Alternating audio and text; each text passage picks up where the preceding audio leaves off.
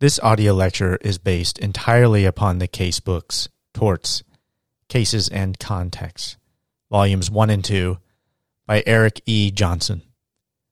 The casebooks are published by Cali, E. Langdell Press, and licensed Creative Commons Attribution Share-alike 4.0 International. This means that the author has allowed everyone to copy and redistribute the material in any medium or format, and remix, transform, and build upon the material as long as users give appropriate credit and redistribute contributions under the same license. Much thanks is due to the author for writing this book and providing it to everyone for free. In furtherance of this spirit and in compliance with the original license, I also license this audio lecture as Creative Commons Attribution Share-alike 4.0 International. I hope you enjoy. Hello, everybody, and welcome to the Torts Lectures. This is lecture number 6, and in this lecture, we'll be talking about proximate causation. Proximate causation is not only an element of negligence, it is a requirement for torts generally, including, for example, the intentional torts of battery, trespass to land, and trespass to chattels, as well as strict liability. For now, we will be talking about proximate causation in the context of negligence. But when you move on to considering other tort causes of action, the same doctrine of proximate causation will apply. To meet the requirement of proximate causation, the plaintiff must show that the causal chain from the defendant's breach of duty to the injury suffered was not too attenuated or indirect. The point of proximate causation is that it places some outer bound on the scope of a defendant's liability for any given tortious act. Generally, the touchstone is some version of foreseeability.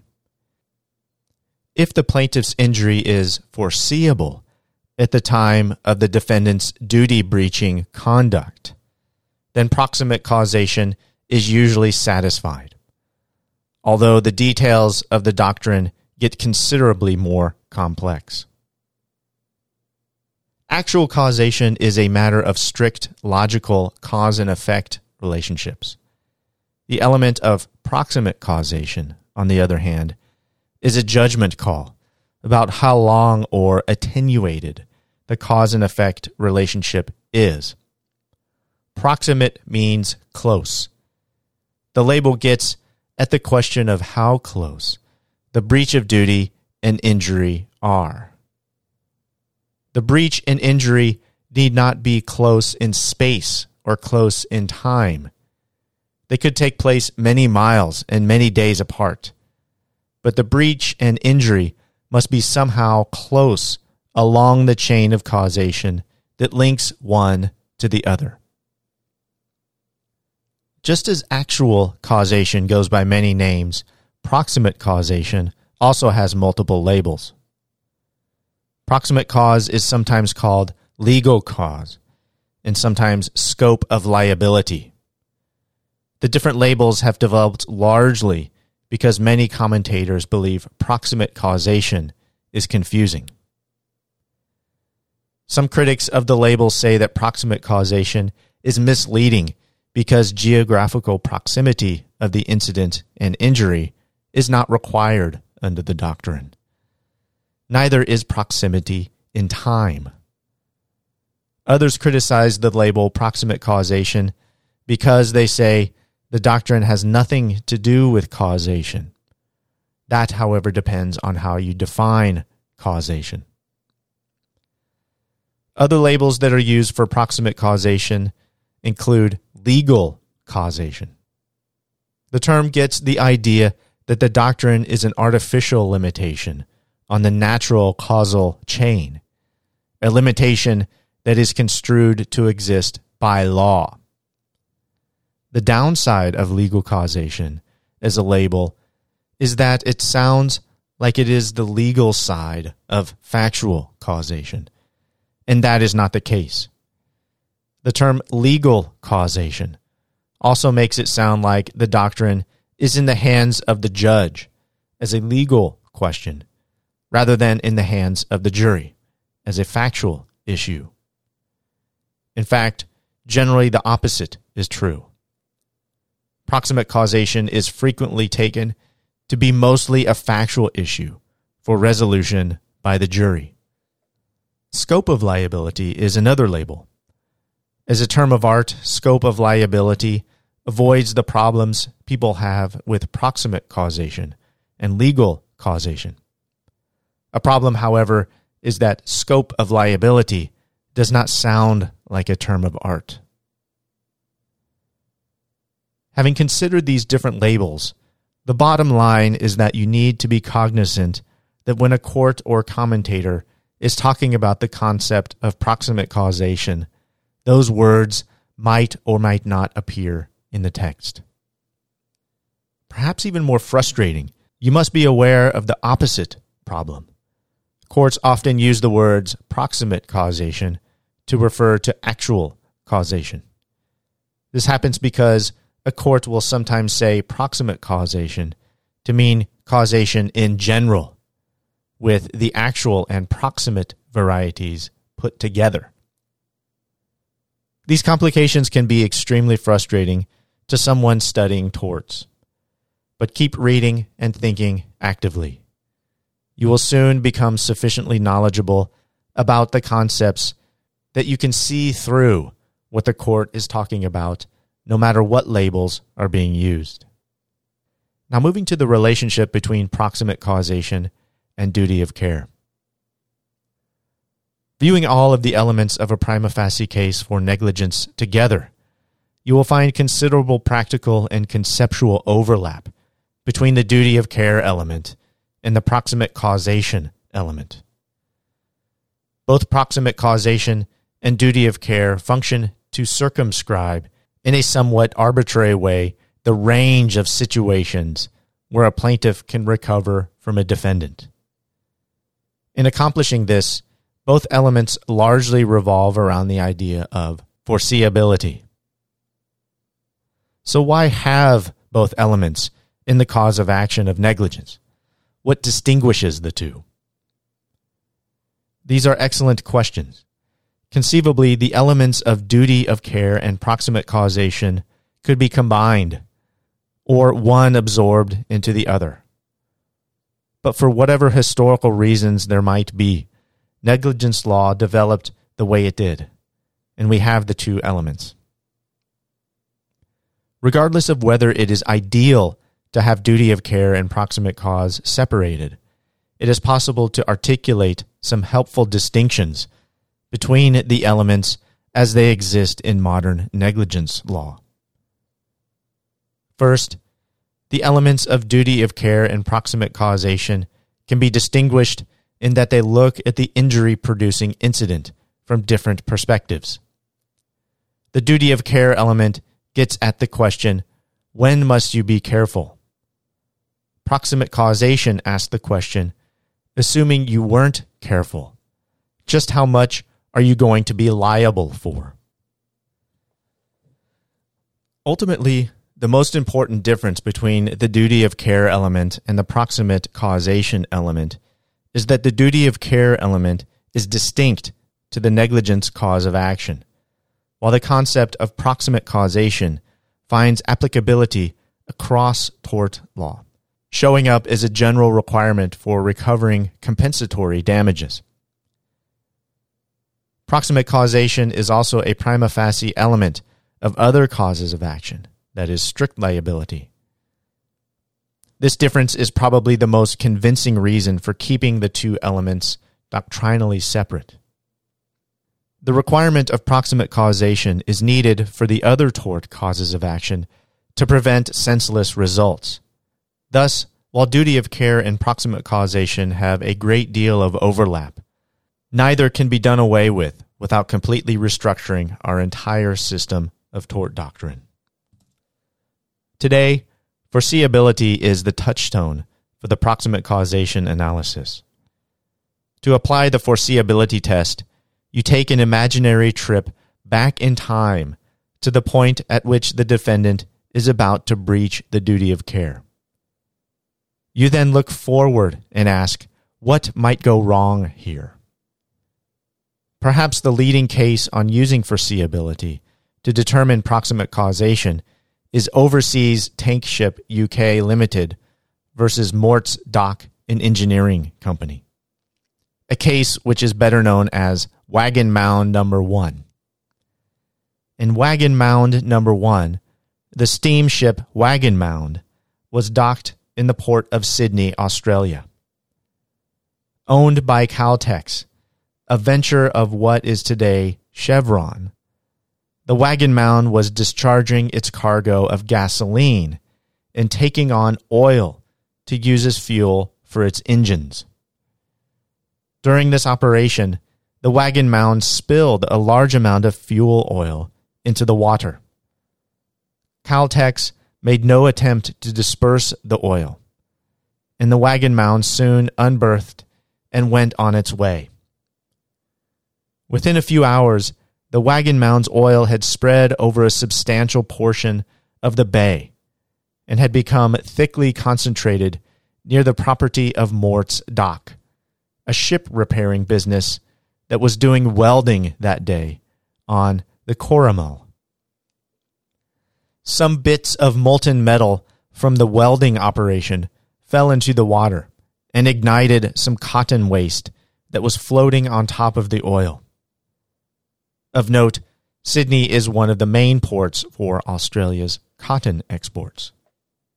The burning cotton waste in turn ignited the oil. The ensuing fire burned a large portion of Mort's Dock and the Coromel. The court made the finding that the defendant did not know and could not reasonably be expected to have known that fuel oil was capable of being set afire when spread on water. While this seems unbelievable, the court took pains to note that this finding was based on a wealth of evidence, including testimony of a distinguished scientist. The court stated, quote, "The essential factor in determining liability is whether the damage is of such a kind as the reasonable man should have foreseen. It is a departure from this sovereign principle if liability is made to depend solely on the damage being the direct or natural consequence of the precedent act. Who knows, or can be assumed to know, all the processes of nature?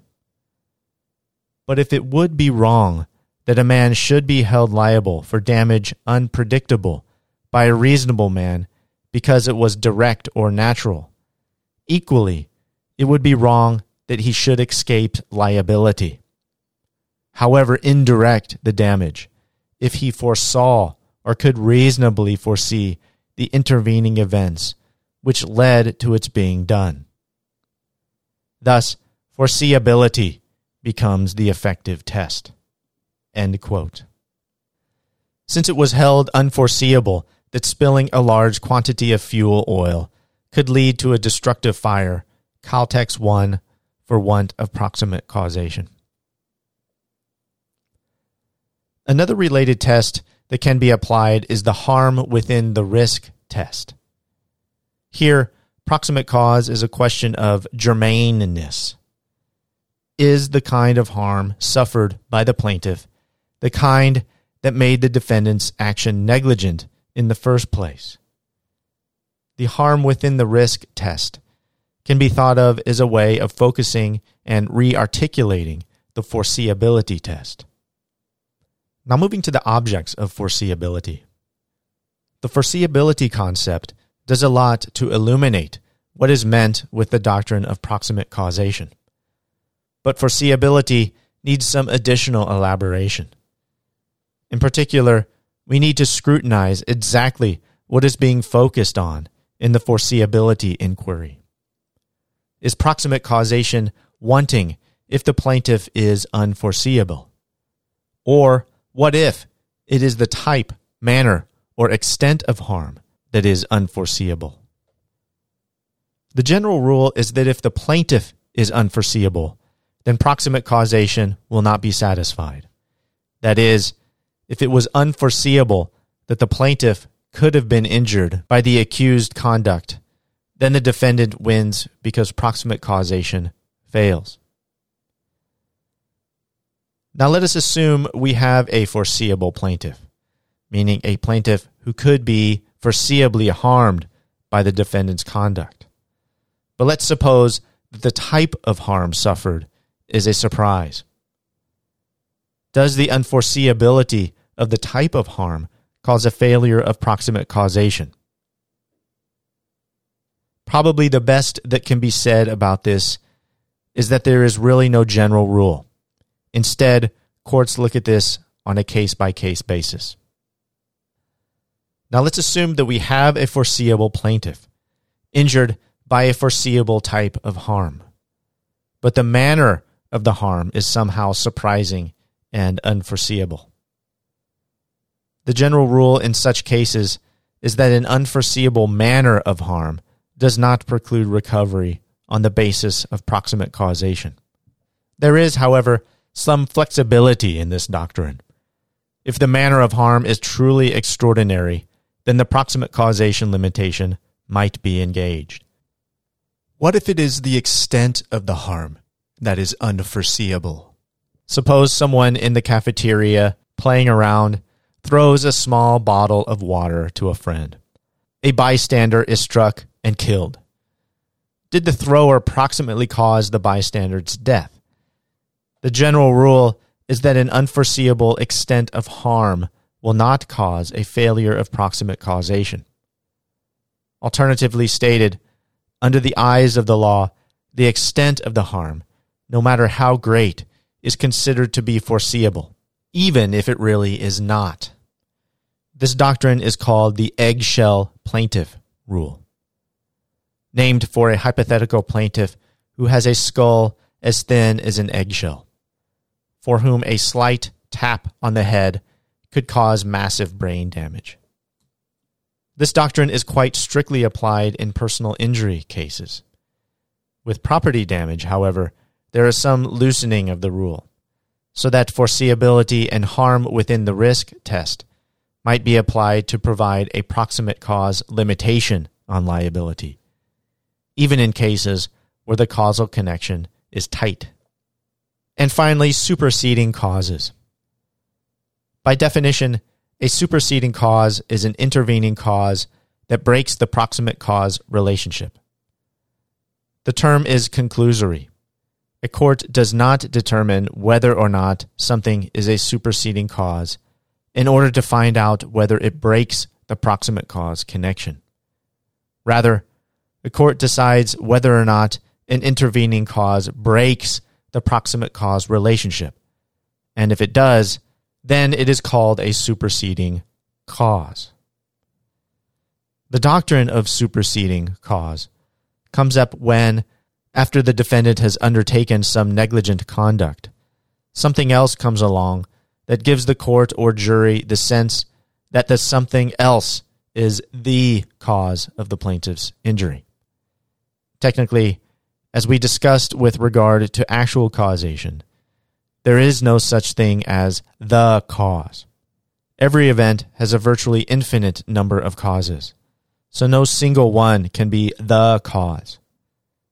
Nonetheless, the doctrine of superseding cause is invoked when circumstances exist such that it just seems wrong to hold the defendant liable. And that brings us to the end of this lecture. Thanks, everybody, and take care.